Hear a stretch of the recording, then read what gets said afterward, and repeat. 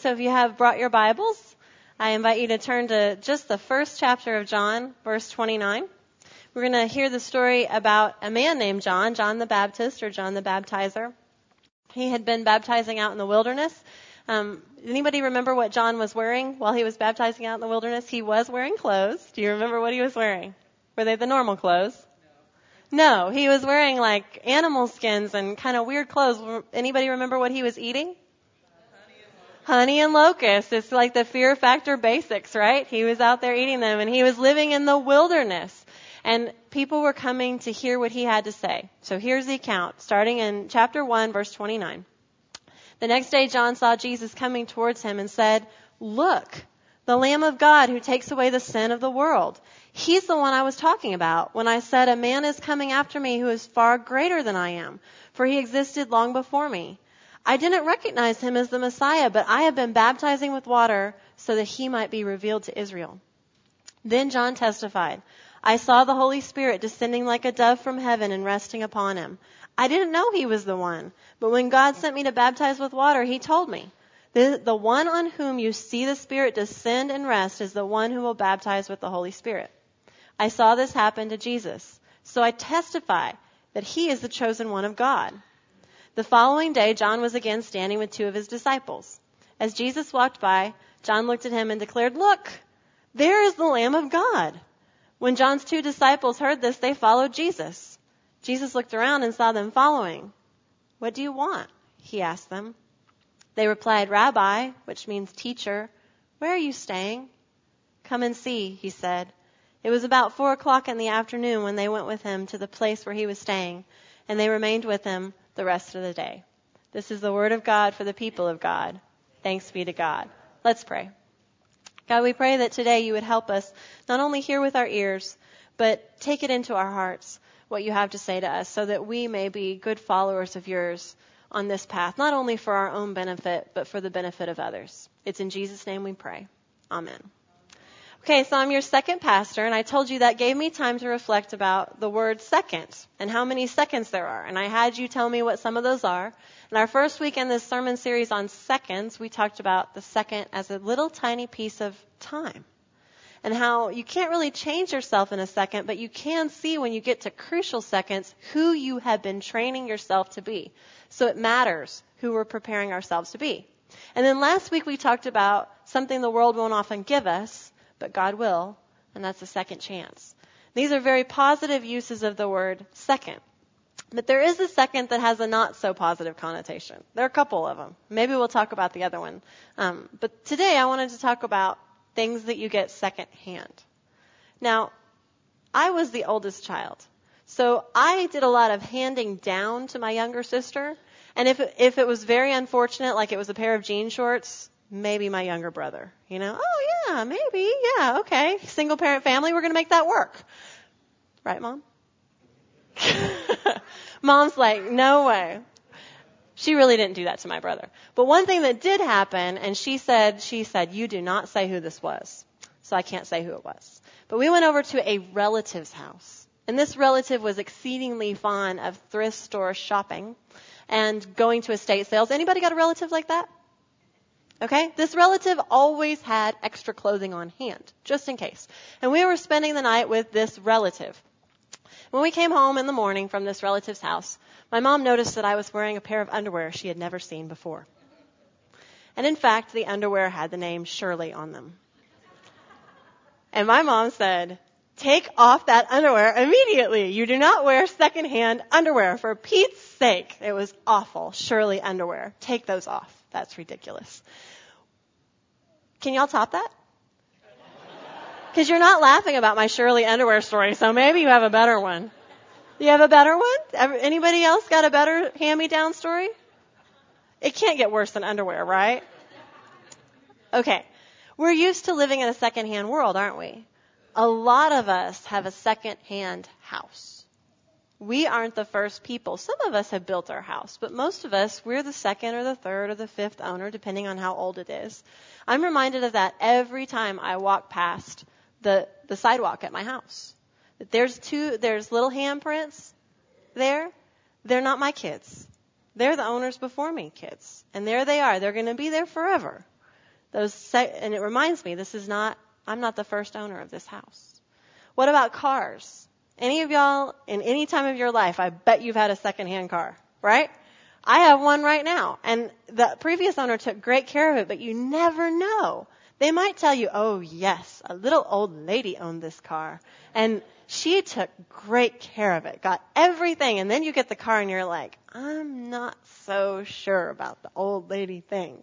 It seems to me like maybe some things were left undone with this car, right? Secondhand. Has anybody ever bought anything on eBay? Yes, you have. I know that you have. Secondhand books or secondhand whatever. And you always have to know, I'm not the first one to have this thing. And it's a little different. What about secondhand information? Most of us are used to getting our information secondhand. So there are a few crazy people here among us who went to Aquapalooza. You can notice them from their sunburns and stuff like that. Most of us talked to those crazy people or just went online to look at what it looked like, right? We weren't there, but we heard. This is right in our own neighborhood, and most of us are going to hear about it secondhand. All the things that happen in the world, though, I mean, if somebody said, could you tell us exactly what happened with the Gulf oil spill? You're like, let me check on CNN or Fox News or whatever and find out, because I wasn't there. You have to rely on your friends, or you have to rely on a news source. We're used to secondhand. But sometimes, some rare times, we are actually an eyewitness, right? This happened to my brother. He was driving down 281 going into San Antonio. So he was driving southbound, and he was driving in his secondhand car. And he saw an accident right in front of him. He said a truck veered across 2 lanes of traffic and smashed into an SUV and flipped it. And he said, I said, what did you do? He said, I was like, swerving to get out of the way. And he said, when I got past it, he expected like some fireball, like they have in the movies. So he was, go, and he pulled over, and he said he ran back to see if he could be of help. And he said, Laura, everybody was okay. Isn't that amazing? I mean, nowadays how safe cars are.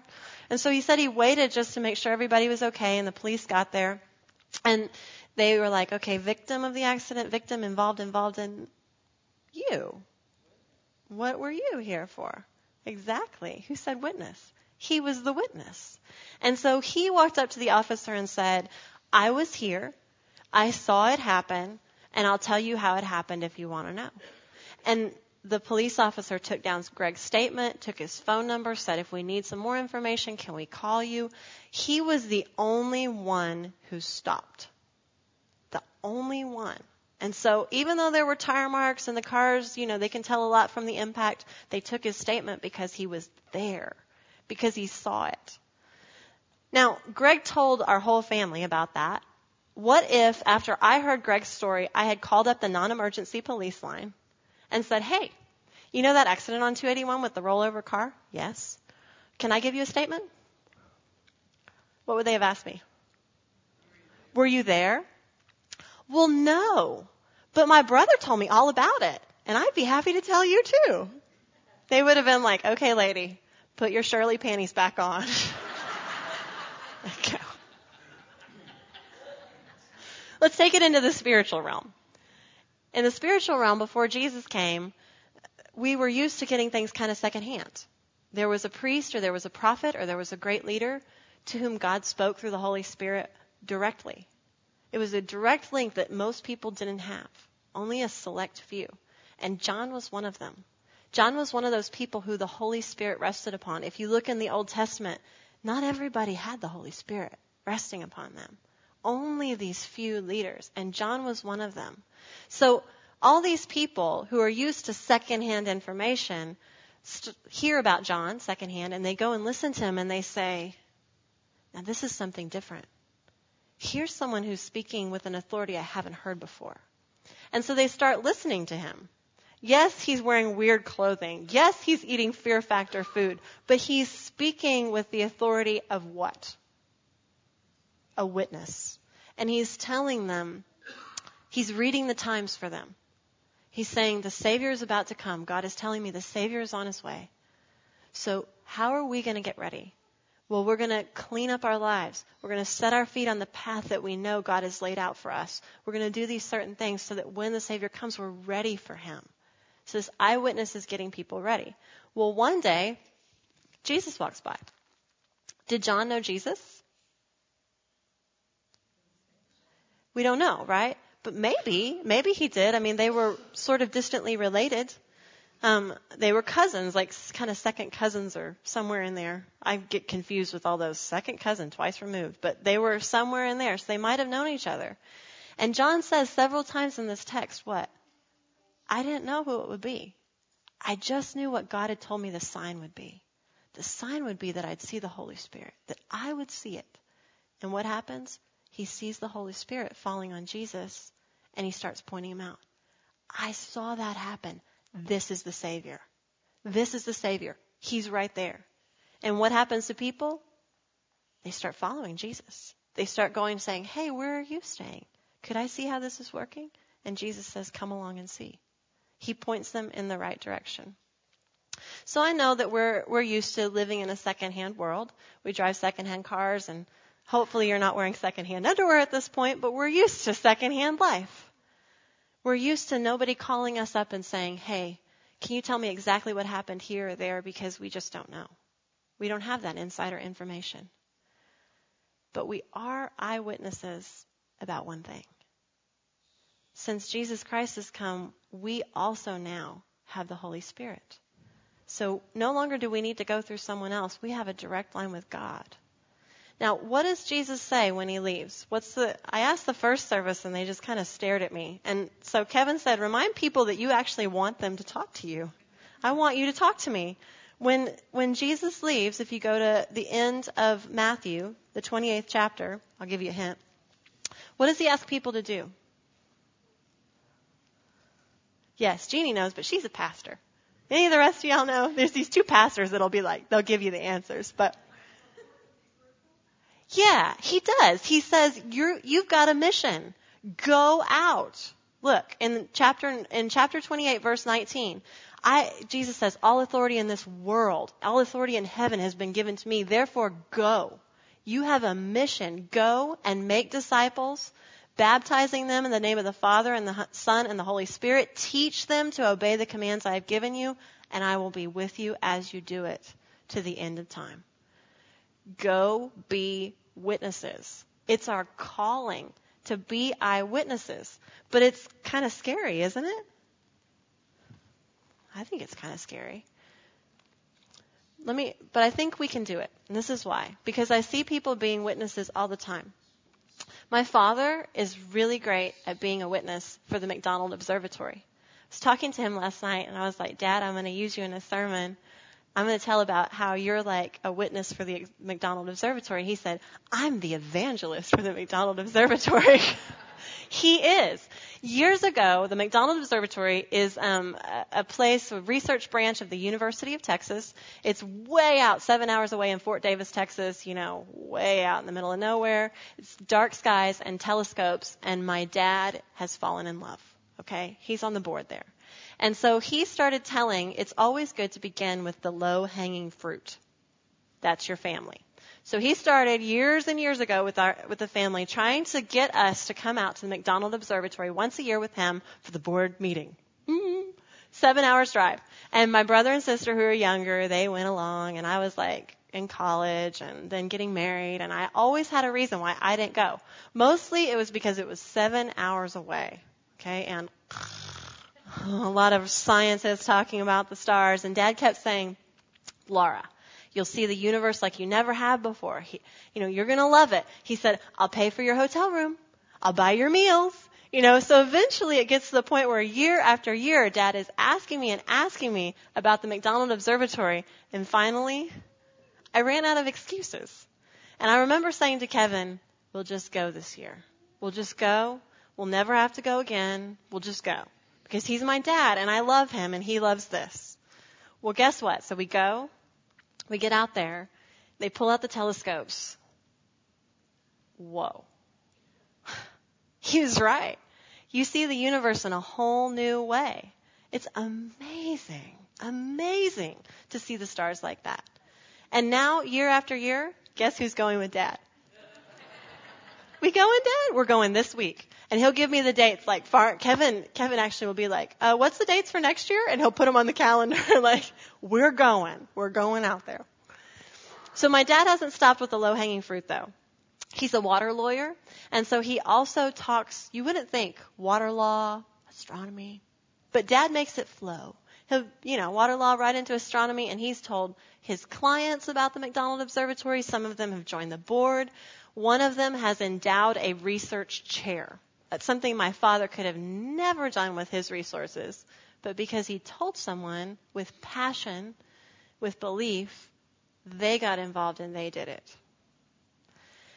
So whenever I think about this, I think about the passionate witness my father is for his telescopes. I wonder who is being the better witness, Dad for the observatory or me for my Lord. We are witnesses every week about something.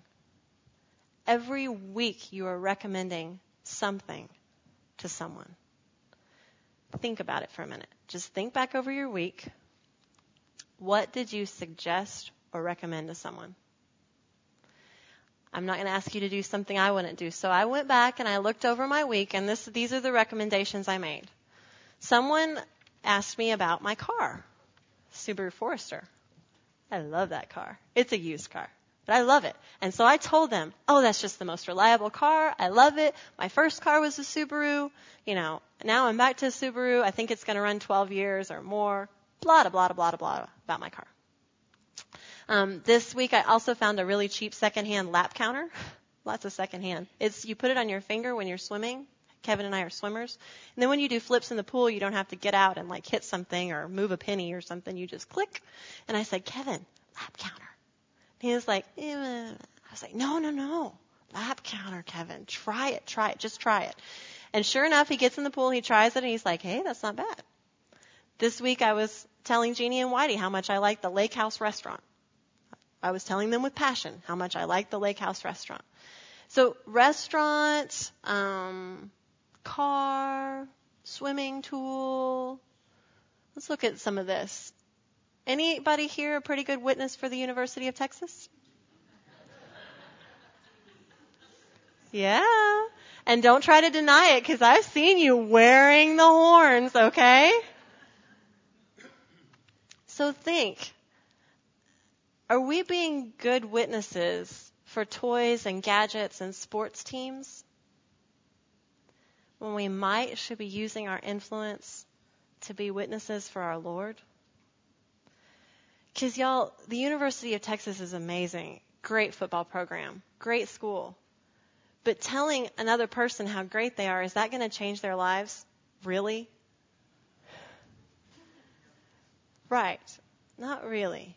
When we get to the end of our days, if I told somebody how great a restaurant is, or a lap counter in the pool, or a sports team, or my car, it's not really going to have any eternal significance. It's not even probably going to have much significance here. But here is something God is asking us to do. Saying, you are an eyewitness to what? Well, to the story of what God is doing in your life. That's your first-hand account. 150 different stories of the amazing power of God right here in this room? 150 stories that nobody but you can tell. Why aren't we telling them?